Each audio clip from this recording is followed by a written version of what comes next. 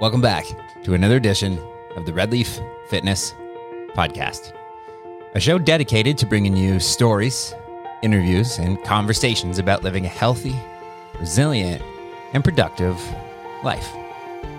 I'm your host, Sean Blinch, and I want to thank you for making time to listen to this episode today.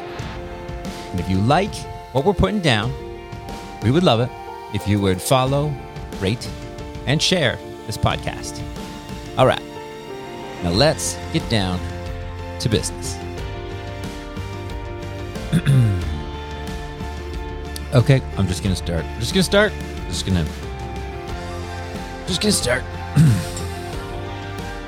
So, here I am, flying solo in this one. So, for you, for tuning in, thinking there might be someone, but found out that it was just me.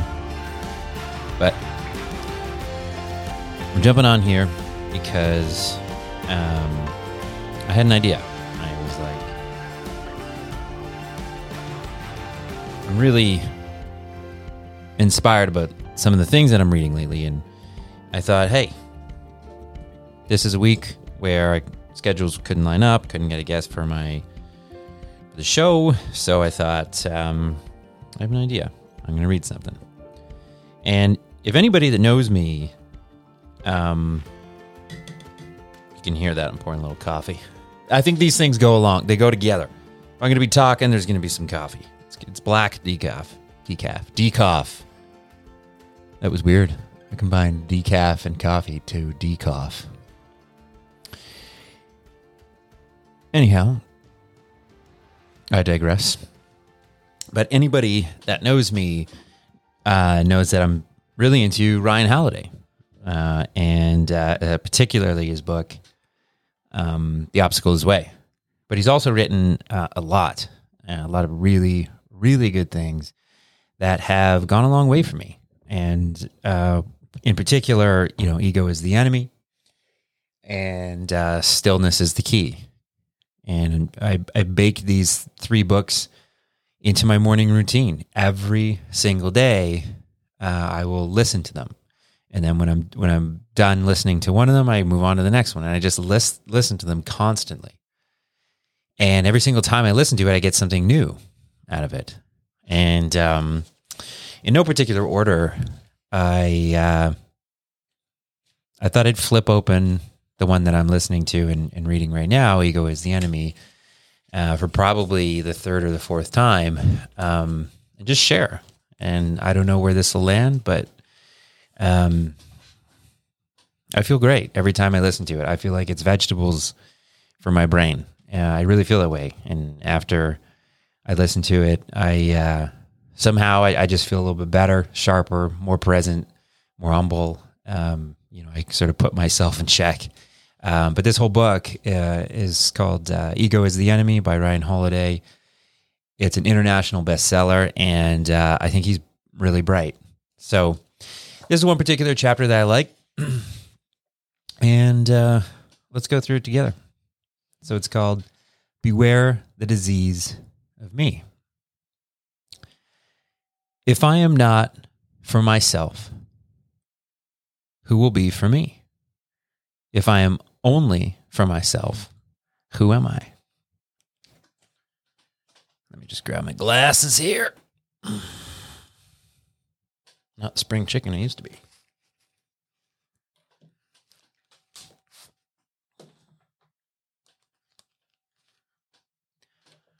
I'm fumbling around, but I'm probably not going to edit that out. So if you're listening to this,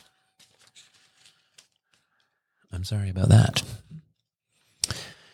So jumping back into it, there were great Allied generals of World War II, Patton, Bradley, Montgomery, Eisenhower, MacArthur, and Zhukov. And then there was George Cartlet Marshall, Jr. Although all of them served their countries and fought and led bravely, only one stands apart. Today, we see World War II as a clear fight in which good aligned itself selflessly against evil. The problem is that victory and the passage of time have obscured the all-too humanness of the people who are on the right side of the fight. That is, We forget the politics, the backstabbing, the spotlight coveting, the posturing, the greed, the ass covering among the allies. While the other generals protected their turf, fought with each other, and eagerly aspired to their place in history, that behavior was virtually absent in one man, General George Marshall.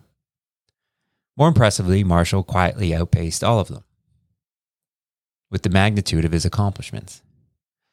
What was his secret?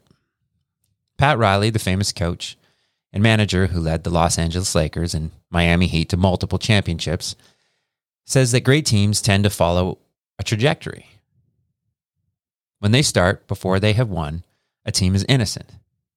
If the conditions are right, they come together, they watch out for each other, work together toward their collective goal. This stage is called the innocent climb. As a team starts to win and media attention begins, the simple bonds that join the individuals together begin to fray. Players calculate their own importance. Chests swell, frustrations emerge, egos appear. The innocent climb, Pat Riley says, is almost always followed by the disease of me. It can strike any winning team in any year at any moment, and does with alarming regularity. It's Shaq and Kobe unable to play together. It's Jordan punching Steve Kerr, Judd Buechler, I don't know his name, and Will Perdue, his own team members. He punched people on his own team. It's Enron employees plunging California into darkness for personal profit. It's leaks to the media from a disgruntled executive hoping to scuttle a project he dislikes. It's negging and every other intimidation tactic. For us, it's beginning to think that we're better, that we're special, that our problems and experience are so incredibly different from everyone else's that no one could possibly understand. It's an attitude that has sunk far better people, teams, and causes than ours. With General Marshall, who began his term as a chief of staff of the U.S. Army on the day Germany invaded Poland in 1939 and served through the entire war. We see one of his victories. we see one of history's few exceptions to this trend. Marshall somehow never caught the disease of me, and in many ways often shamed it out of people who did. It begins with his balanced relationship to rank, an obsession for most people in his line of work. He was not a man who abstained from every public show of rank or status. He insisted that the president call him General Marshall, not George, for example. He earned it, right? But while other generals regularly lobbied for promotions, General MacArthur advanced over other officers in the pre-war years, largely due to the aggressive efforts of his mother. Marshall actively discouraged it.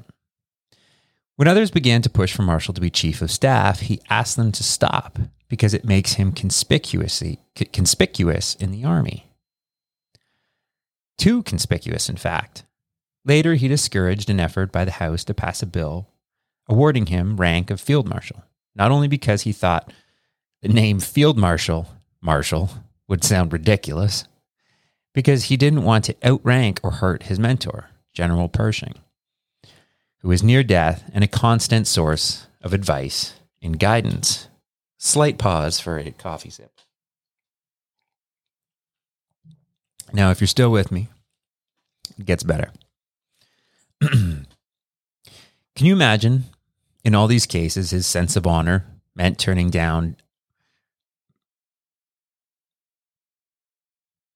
Oh, I thought I skipped a line. Can you imagine, in all these cases, his sense of honor meant turning down honors and often letting them go to other people? Like any normal human being, he wanted them only the right way. More important, he knew that however nice they would be to have, he could do them while perhaps others could not. Ego needs honors in order to be validated. Confidence, on the other hand, is able to wait and focus on the task at hand, regardless of external recognition. Early on in our careers, we may be able to make these sacrifices more easily. We can drop out of a prestigious college and start our own company. Or we can tolerate being looked over once in a while. Once we've, quote unquote, made it, the tendency is to switch to the mindset of getting what's mine. Now, all of a sudden, awards and recognition matter, even though they weren't what got us here. We need that money, that title, that media attention. Not for the team or the cause, but for ourselves, because we've earned it. Let's make one thing clear.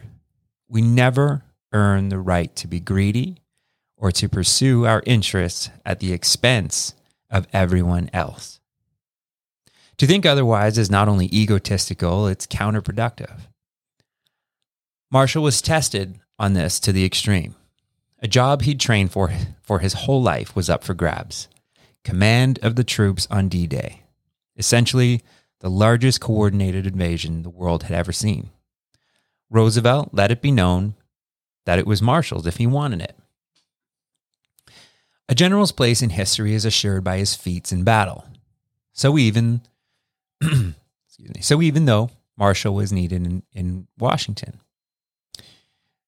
Roosevelt wanted to give him the opportunity to take command. Marshall would have none of it. The decision is yours, Mr. President. My wishes have nothing to do with the matter. The role and the glory went to Eisenhower. It came to be that Eisenhower was, in fact, the best man for the job. He performed superbly and helped win the war. Would anything else have been worth the trade-off? Yet this is what we regularly refuse to do. Our ego precludes serving any larger mission we're part of. What are we going to do? Let someone get one over on us? The writer Cheryl Strayed once told a young reader, "You're becoming who you are." Oh yeah, I remember. I love this. The writer Cheryl Strayed once told a young reader, "You're becoming who you are going to be, so you may as well not be an asshole." One more time for the people in the back. You're becoming who you are going to you're becoming who you're going to be, so you might as well not be an asshole. That's good. This is one of the most dangerous ironies of success. It can make us someone we never wanted to be in the first place. The disease of me can corrupt the most innocent clime. There was a general who treated Marshall poorly, essentially banishing him to some obscure postings in the middle of his career. Later, Marshall surpassed him and had his chance for revenge, except he didn't take it. Because whatever the man's flaws, Marshall saw that he was still of use and that the country would be worse off without him.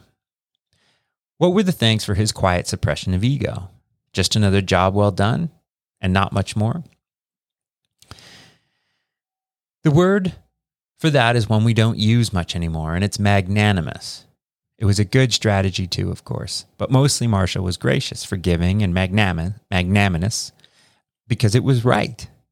According to the observers, as high up as President Truman, what separated Marshall from nearly everyone else in the military and the politics is that never did General Marshall think about himself. There is another story of Marshall sitting for one of the many official portraits that was required of him. After appearing many times and patiently honoring the requests, Marshall was finally informed by the painter that he was finished and free to go. Marshall stood up and began to leave. "Don't you want to see the painting?" the artist asked. "No, thank you," Marshall said respectfully and left. Is that not to say that managing your image isn't important? Of course not. Early in your career, you'll notice that you jump on every opportunity to do so. As you become more accomplished, you'll realize that so much of it is a distraction from your work. Time spent with reporters, with awards, and with marketing are time away from what you really care about. Who has the time to look at a picture of himself? What's the point? As his wife later observed, the people who saw George Marshall as simply modest or quiet missed what was special about the man. He had the same traits that everyone else had. Ego, self-interest, pride, dignity, ambition. But they were tempered by a sense of humility and selflessness. It doesn't make you a bad person to want to be remembered, to make it to the top, to provide to provide for yourself and your family. After all, that's all part of the allure. But there is a balance. Soccer coach Tony Adams expresses it well. Play for the name on the front of the jersey, he says, and they'll remember the name on the back. When it comes to Marshall, the old idea that selflessness and integrity could be a weakness or hold someone back are laughably disproven. Sure, some people might have trouble telling you much about him, but each and every one of them lives in a world he was largely responsible for shaping. The credit? Who cares? And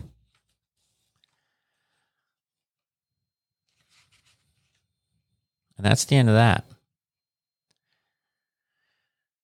This book is filled with, these tiny, 4 or 5 page little pearls. And, when I'm sitting in the car and, I hear something like that, these things don't naturally flow out of me. And I don't know about you, but to have these things as a constant reminder is a bit of a true north. Like it sort of aligns a compass for me. And I kind of think about that as I walk in the door at Redleaf and just try to put myself in check a little bit and just sort of remember why I'm showing up here today and what I'm supposed to be doing and how can I make this class or this session the best.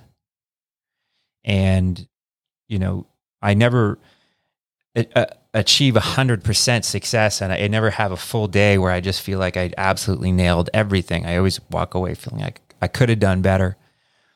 I should have said this. This was the right cue at that point. I didn't spend enough time talking to this person, but it gives me something. At least it's something. And if you liked this little format of just hearing a little snippet out of what Sean's reading, then let me know. And every now and then I'll drop a section of a chapter or a short chapter into here, and hopefully it lands. Hopefully it lands, and it means something to you. And if it does, I would love to chat about it. But here I am, flying solo, signing off for Wednesday, September 22nd, 12:46. It's been a pleasure. Thanks for listening.